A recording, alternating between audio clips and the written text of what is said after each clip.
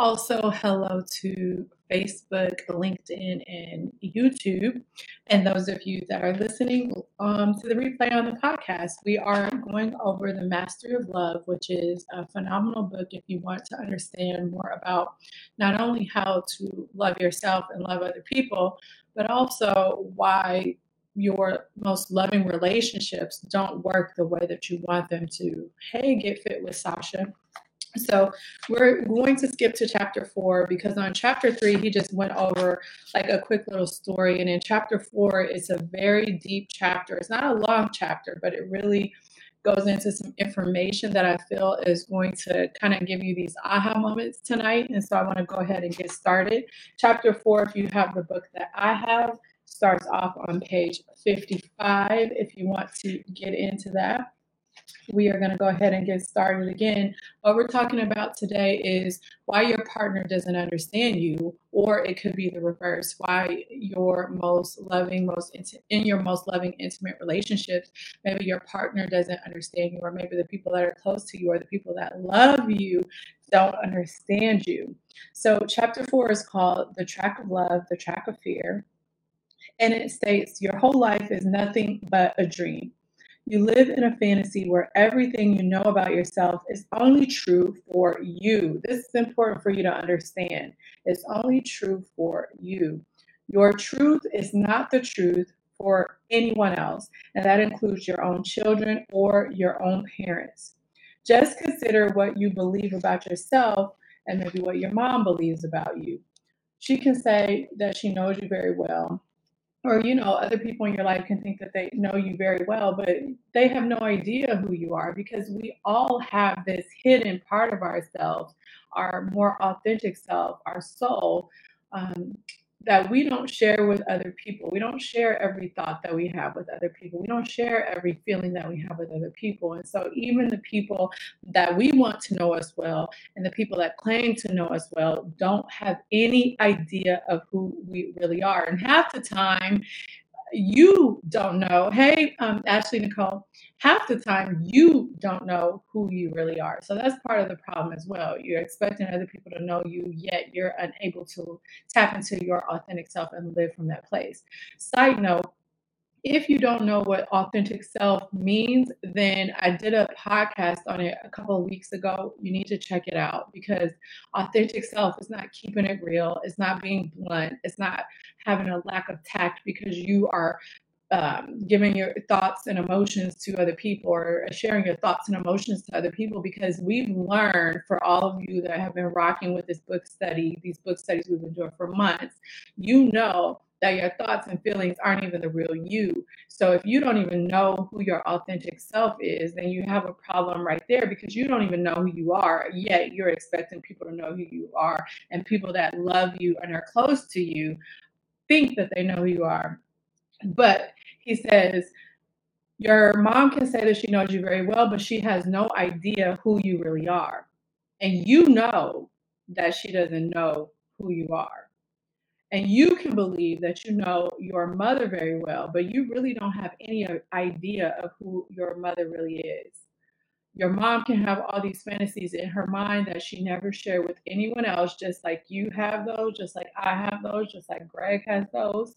So when we don't share those things, and we don't have to share them, but those parts of ourselves that we don't share with other people, nobody has any idea about. And so you have to know that even if you think that you understand other people, you may not, or you may not understand them fully, is what he's saying. And this is important because you're going to take these little tidbits and you're going to start to understand how the way that you may have done relationships in the past, the way that you may currently be doing relationships right now, is maybe part of the reason why they don't turn out the way that you expect them to be. If you look at your own life and you try to remember what you did when you were 11 or 12 years old, you will hardly remember more than 5% of your own life. Of course, you will remember the most important things, like your name, because you repeat these all the times. But sometimes you forget the name of your own children or your friends, and that's because your life is made by dreams. Many little dreams that are changing all the time. And dreams have a tendency to dissolve, and that's why we forget things so easily. Every human being has a personal dream life. This is important. Has a personal dream life, and that dream is completely different from anyone else's dream. Another reason why this is important is because we get in these relationships with what we want to be like-minded people. People that you're in a relationship don't have to think like you. They don't have to have the same dreams as you. They don't have to understand your dreams, right? Because like he's saying, we all have these different dreams that are put on us. What you need to be searching for is people who have like values as yours. Because if you have like values, that is the thing that keeps you connected to yourself, your authentic self, and your power place. And it's the same stuff that's going to keep your partner, your friends, whoever connected to their power place. And you get to connect to each other from that space. But too many times we feel like we need to have partners that think like us, that support our every move, that understand our dreams, etc., when that is not truly what is important for you to have the type of relationship that you want to have. All right, so he says, we dream according to all the beliefs that we have, and we modify our dream according to the way that we judge and according to the way that we are victimized. That is why dreams are never the same for two people. In a relationship, we can pretend to be the same, to think the same, to feel the same, to dream the same, but there is no way that that can happen. There are two dreamers in a relationship, right? In a relationship with someone else, there are two dreamers with two different dreams. Even if they're similar, they're not the same. We may go about them different ways, right? And every dreamer is going to dream in his own way. And that's why we need to accept the differences that exist between two dreamers. We need to respect each other's dream.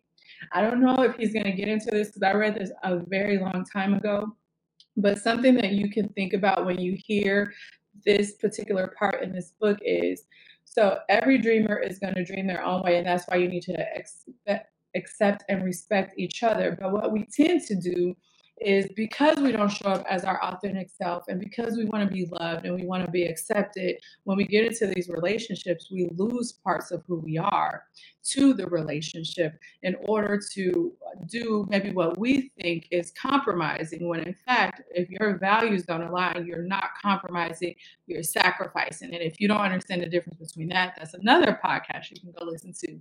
But anyway, so we get into these relationships and we find out as we get to know each other more and more and more that we are very different, maybe more different than we thought that we were. And there's nothing wrong with that. But instead of respecting each other, what we try to do is convince the other person, our partner, our family members, our friends, to understand our perspective or understand our viewpoint, instead of just respectfully allowing people the space to grow, to dream, to be in their own power place in a way that is conducive to who they are. We don't need to be moving in the same journey in the same way. And the frustration comes, sorry, I keep hitting this. And the frustration comes when we try to, even though manipulate can seem like a negative word, when you're trying to control something, when you're trying to change something, you are manipulating a situation. So we try to manipulate these relationships and these situations so that they turn out the way that we want them to, based on our expectations. The problem with that is you're basing it off of your expectations. And what else did he say we have? Our judgments, our victimhoods, the things that we have been through, which is going to be totally different than whoever it is that you're entering into these relationships, these loving relationships with. So we can have thousands of relationships at the same time, but every relationship is between two people and no more than two. I have a relationship with each one of my friends, and it is just between two. I have a relationship with each one of my children, and each relationship is completely different from the others.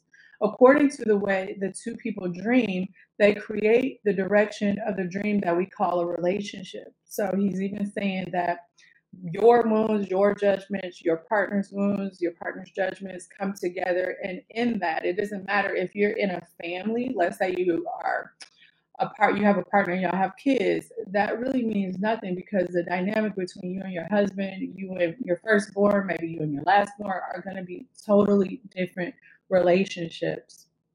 And every relationship that you will have with mom, with dad, brothers, sisters, friends is unique because when you combine the energy of you and someone else, it it grows into something different, right? Depending on the two people involved. And it's unique because, like he's saying, I'm not the same as you, you're not the same as your partner, et cetera, et cetera, et cetera.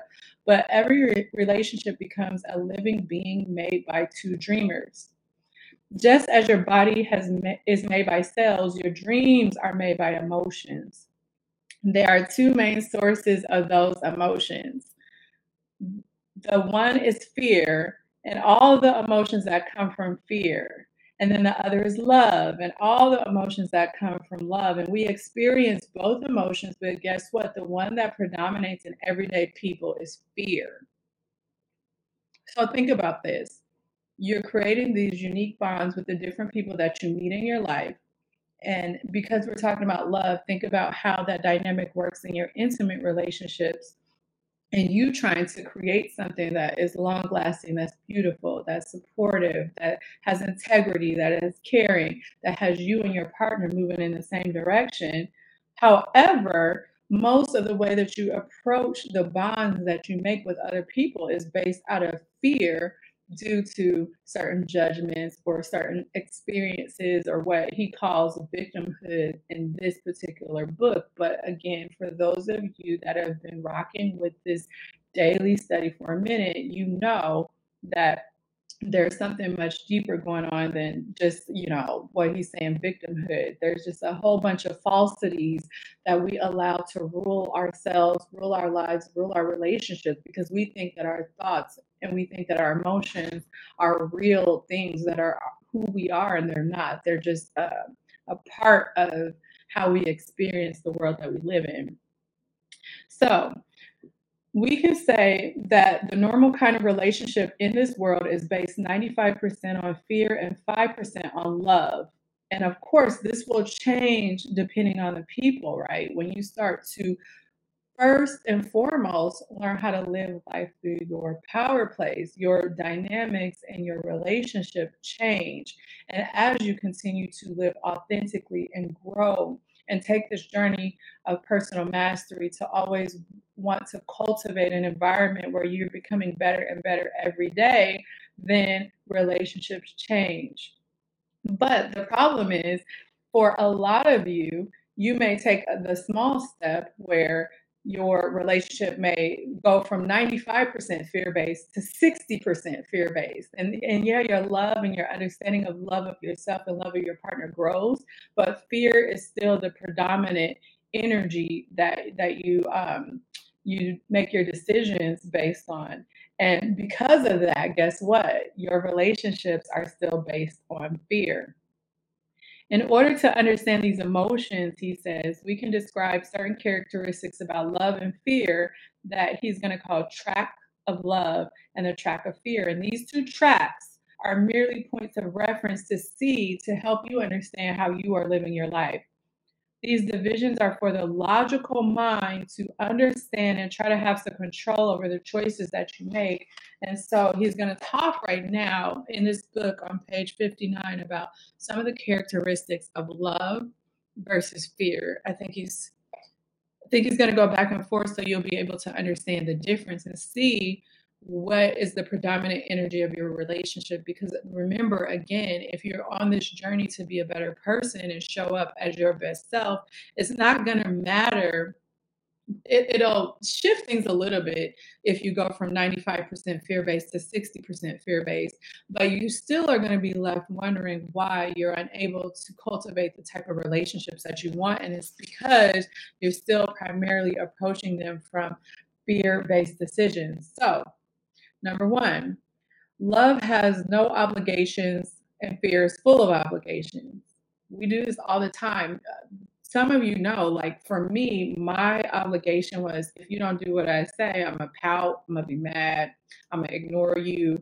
Some people, y'all ghost people, like that kind of relationship is still love having an obligation. So love has no obligations and fear is full of obligations. If you love me, you love me, or else. If you love me, you would do this. And that's where, that resentment and that anger grows from what we expect versus what our partner is doing in the relationship. In the track of fear, whatever we do is because we have to do it, and we expect other people to do something because they have to do it. We have the obligation, and as soon as we have to, we resist it. I'm not going to go after my dream because my partner doesn't support my dream. My partner doesn't see my dream. That is not you compromising. That is you sacrificing a value. And whenever you sacrifice parts of yourself and then look to your partner expecting that when it's their time to come to sacrifice and they don't do it, and you wonder why, because you've given up parts of yourself in order to, you know, create peace and harmony in your relationship, resentment occurs big time. And you will never be comfortable in a relationship where you have sacrificed your values thinking that you are compromising. Because when it comes time for your partner to do the same thing, and most of the time they don't. A lot of people, even if it's for better for worse, and if they have a strong sense of who they are, even if it's not right, they're not going to sacrifice the true, authentic person that is connected to what it is that they value, what it is that they truly care about, even if they don't vocalize or verbalize that to you, or even if they don't understand that that's what they're doing. All right. So we have the obligation, and as soon as you have to do anything in a relationship, you resist it. They resist it. And then the more resistance we have, the more we suffer. And sooner or later, we try to escape these obligations. Some people try to escape them physically, right? They leave the relationship, or some people try to escape them more mentally, more emotionally. They just kind of check out and do their own thing, right? And let's take it back to the front of this conversation. They do it and they don't even tell you about it, because a lot of things that we have inside of us, we don't share with other people. So then he says, those are my own words. Then he says, on the other hand, love has no resistance. Whatever we do is because we want to do it. It becomes a pleasure. It's like a game and we have fun with it. Love has no expectations. Fear is full of expectations. With fear, we do things because we expect that we have to, and we expect that others are going to do the same thing. So he's getting into what I was just talking about. We expect others are going to do the same. And this is why fear hurts and love doesn't hurt. We expect something, and if it doesn't happen, we feel hurt. It isn't fair. We blame others for not fulfilling our expectations. When we love, we don't have expectations. We just do stuff because we want to. And if the other person does it or not, it doesn't matter. And it's not because they want to do it or not. It's nothing personal. It's not about you, right? When we don't expect something to happen, then if nothing happens, it's not important. But some of you are going to hear that and think that means that you don't have to have standards in your relationship, and that's totally different. You don't put expectations on people in love, but yes, you can have standards, which goes back to what I was saying, that you want to primarily be merging with people in your life that carry at least the same core values as you, even though they may not be similar to you. So when we don't expect something to happen, if nothing happens, it's not important. We don't feel hurt because whatever happens is okay. That is why hardly anything hurts us when we are in love. When you are in love, not what you think is love, but when you are in love, hardly anything hurts because you aren't expecting that your lover will do something. You have no obligations. Love is based on respect, and fear doesn't respect anything, including itself. If I feel sorry for you, it means I don't respect you. You cannot make your own choices. When I have to make the choices for you, at that point, I don't respect you. And if I don't respect you, then I try to control you. And most of the time when we tell our children how to live their lives, it's because we don't respect them or we feel sorry for them and we try to do it for them what they should be doing for themselves. When I don't respect myself, I feel sorry for myself. So that's deep too, right?